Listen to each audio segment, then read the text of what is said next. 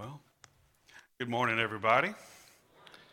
I'd like to start off by saying, even though I'm up here at the big fancy pulpit, I'm coming to you today as a fellow brother in Christ, and definitely not someone who has authority.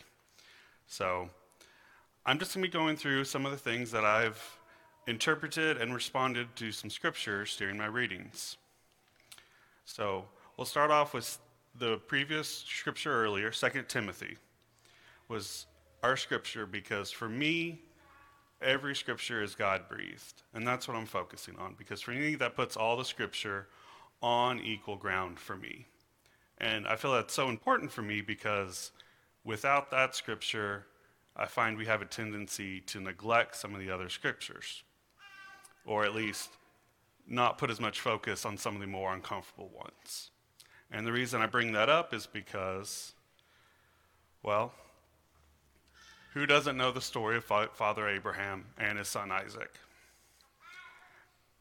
But at the same time, if I say, who knows the story of Jephthah and his daughter? Well, that probably doesn't jump to your mind. At least it didn't jump to my mind when I recently reheard this. When I reheard this list recently, I was listening to and I said, that's very similar to Abraham and Isaac, but why don't I know it as well?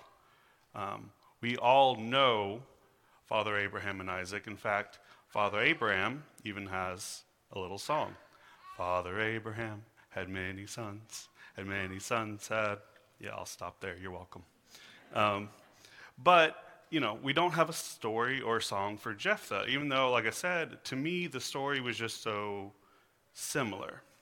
And so with that, I'd like to go ahead and open up to Jephthah at Judges 11:29 through 39. All right.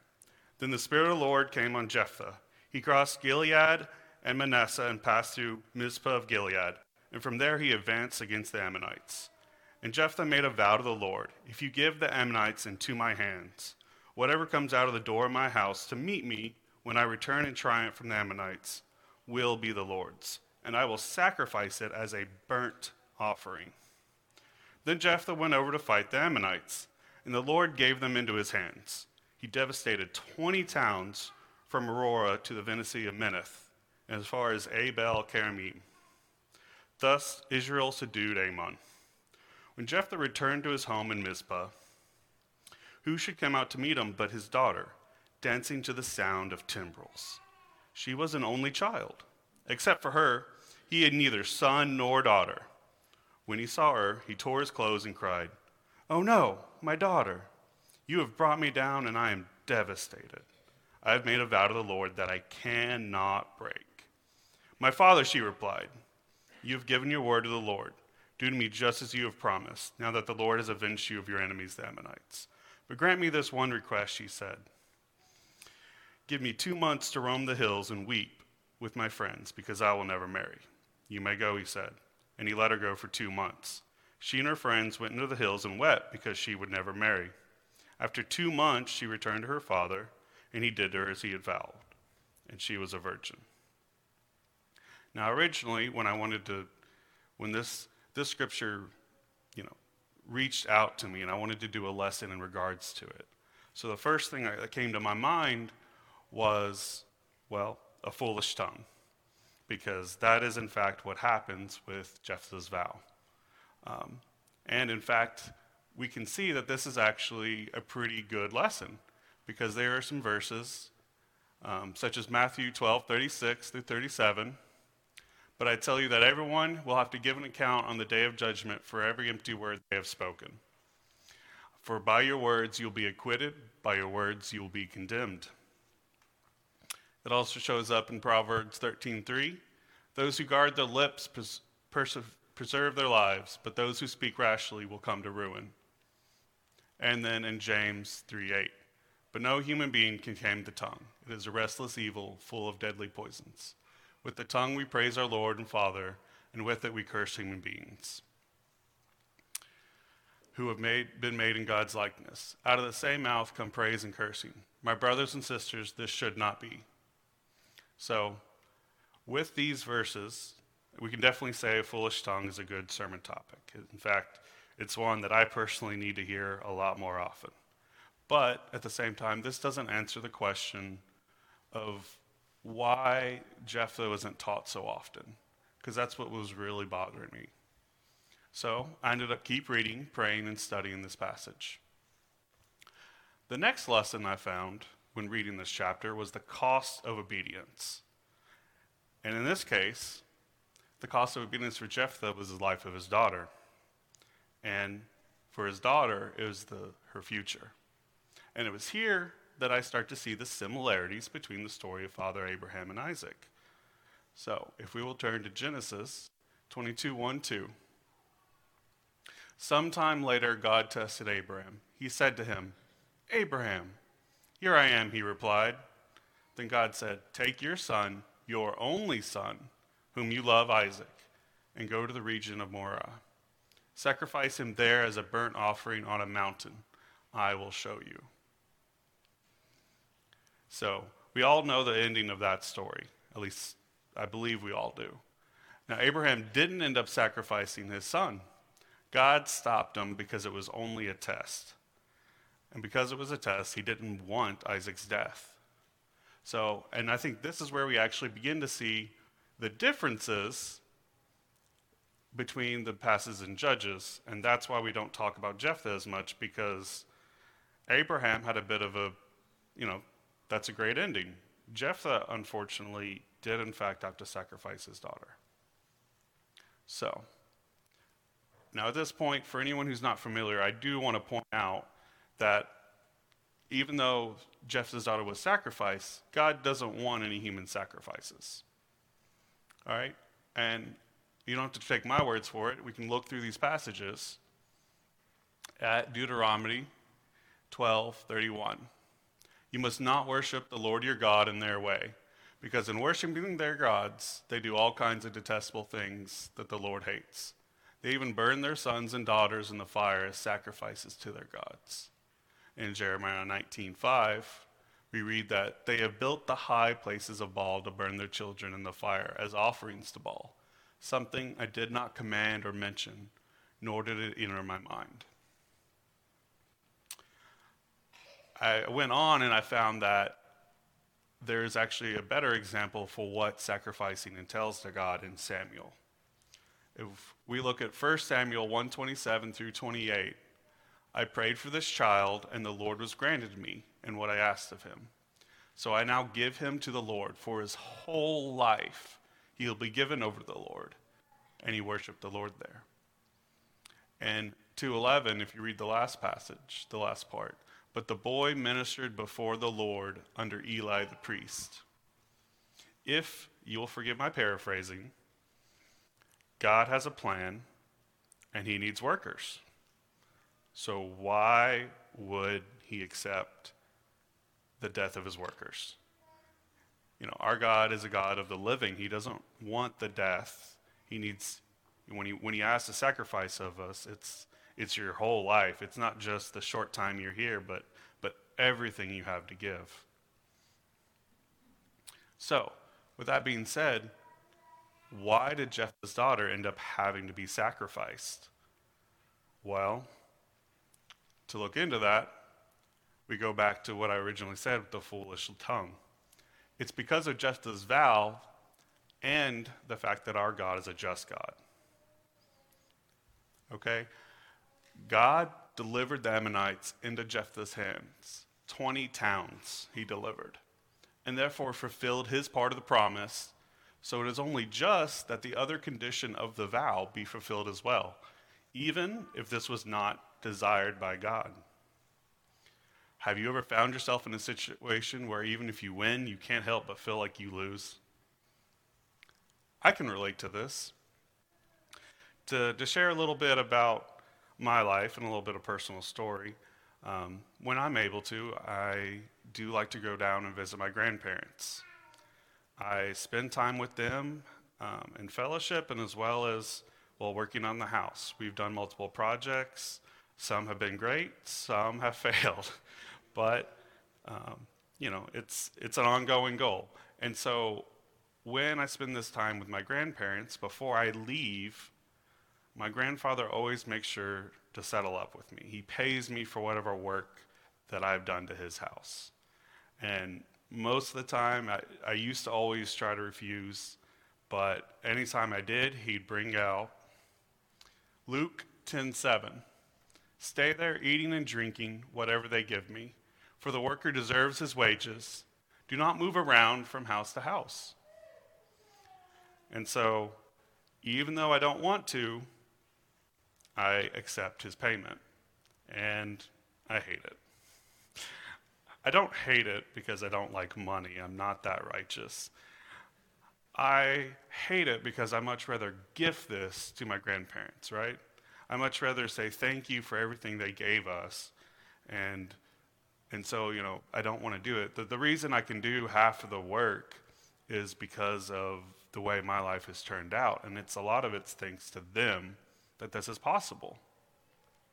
So even though I don't want the money, I end up taking it because there's another verse that really helps me deal with this. And I believe in Matthew 20:14-15. Take your pay and go. I want to give to the one who was hired last the same as I gave you.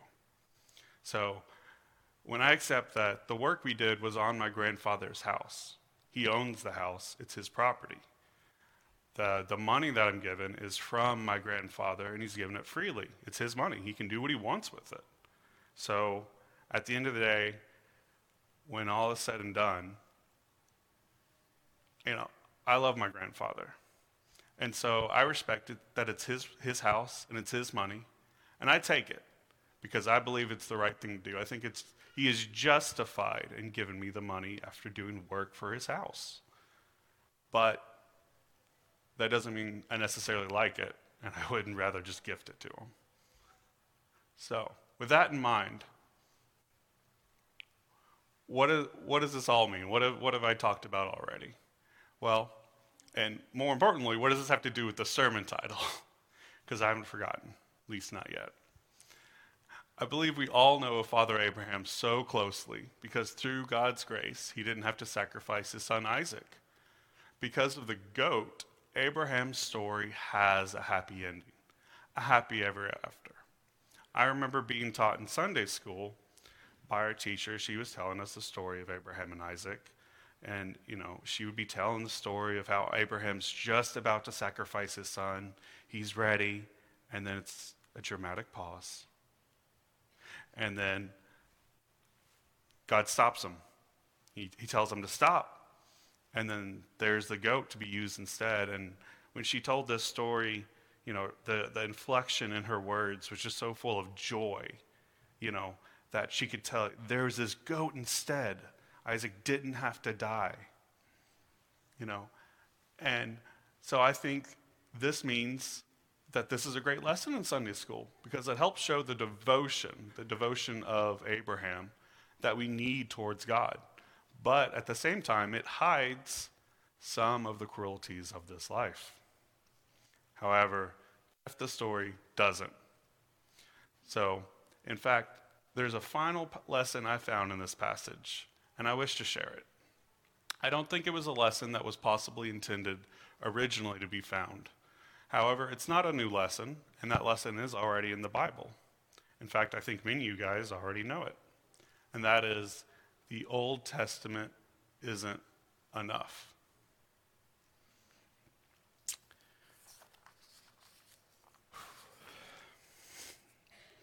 So, neither one of the two lessons I found in Judges 11 have managed to change the fact that the story of Jephthah and his daughter is a negative one. I ended up, after doing all this, I decided it was just literally impossible to make the story of an innocent child into losing their life into a happy ever after. And in that last statement, that's when I realized it. Now, bear with me here because I know I'm preaching Old Testament, but I'm going to bring in a little bit of New Testament in the mix because that's how I've been taught to view the world. Through Jesus, that is who I'm trying to follow and learn from. So that is where I'm going to be reading here today. If you would, please go with me. Matthew 16:25. For whoever wants to save their life will lose it, but whoever loses their life for me will find it. We also have John 5:19. Jesus gave them this answer. Very truly I tell you, the Son can do nothing by himself, but he can only do what he sees his Father doing, because whatever the Father does, the Son also does. And in John 8:28, so Jesus said, when you've lifted up the Son of Man, then you will know that I am he, and that I do nothing on my own, but speak just what the Father has taught me. The one who sent me is with me. He has not left me alone, for I always do what pleases him. So, going back to the first verse, 25, whoever wants to save their life will lose it. And whoever loses their life will find it. You know, this was said by Jesus. And if we go back and reference everything he says, you know, the things that come to us from Jesus come from God. You know, everything that Jesus said is not necessarily something new. It's something that God already had. He's just using Jesus to reconcile with us. And so, if with that mindset, if you would, let's just reread the Judges 11:36. My father, she replied, you have given your word to the Lord. Do to me just as you have promised, now that the Lord has avenged you of your enemies, the Ammonites. And I think right there, I think when you read it with all of this in mind, it changes a lot of that text. Because before, it was about Jephthah's foolish vow. And before, it was about the cost of obedience, what was given up. But when we look, it's about the reward of obedience now. And it's not Jephthah's obedience, but the daughter's obedience here. And when I reread this passage, I can't help but feel joy, because I can't help but feel that his daughter gained eternal paradise through that, through her sacrifice, through her willingness there. You can't convince me otherwise that is not actually a happy ending, at least for her. Granted, there were sacrifices made, but her reward was just so much better. And that's where the joy that I gained from this passage really comes from when I realized that we as Christians, right now, today, me studying this passage, we have access to what those before us didn't. We have the New Testament. We have Jesus' words to help reconcile us. When I just used the Old Testament to look at this passage, I felt powerless, in the sense of it is a harsh lesson. And it still is. This doesn't really change what it is or what it does say. But the fact is, I don't live in the New Testament. I don't live in the Old Testament. You know, I'm not a Jew at the time. I am a Christian, one who follows Christ. And so this passage, when I read it now, it looks like this is what my life would look like if I didn't have Jesus. Because I definitely cannot say that I've never made a foolish statement. I cannot say that I have not spoken out of turn or spoken something that I regret. But the thing is, my life isn't without him. In fact, I have him. So, in conclusion, I still wouldn't recommend using this passage in a child's Sunday school. I'm not that good, sorry. But when I read this passage now, I have learned that I want to give thanks for the amazing grace we find in Jesus. Because in some cases, in some people, it wasn't always an option.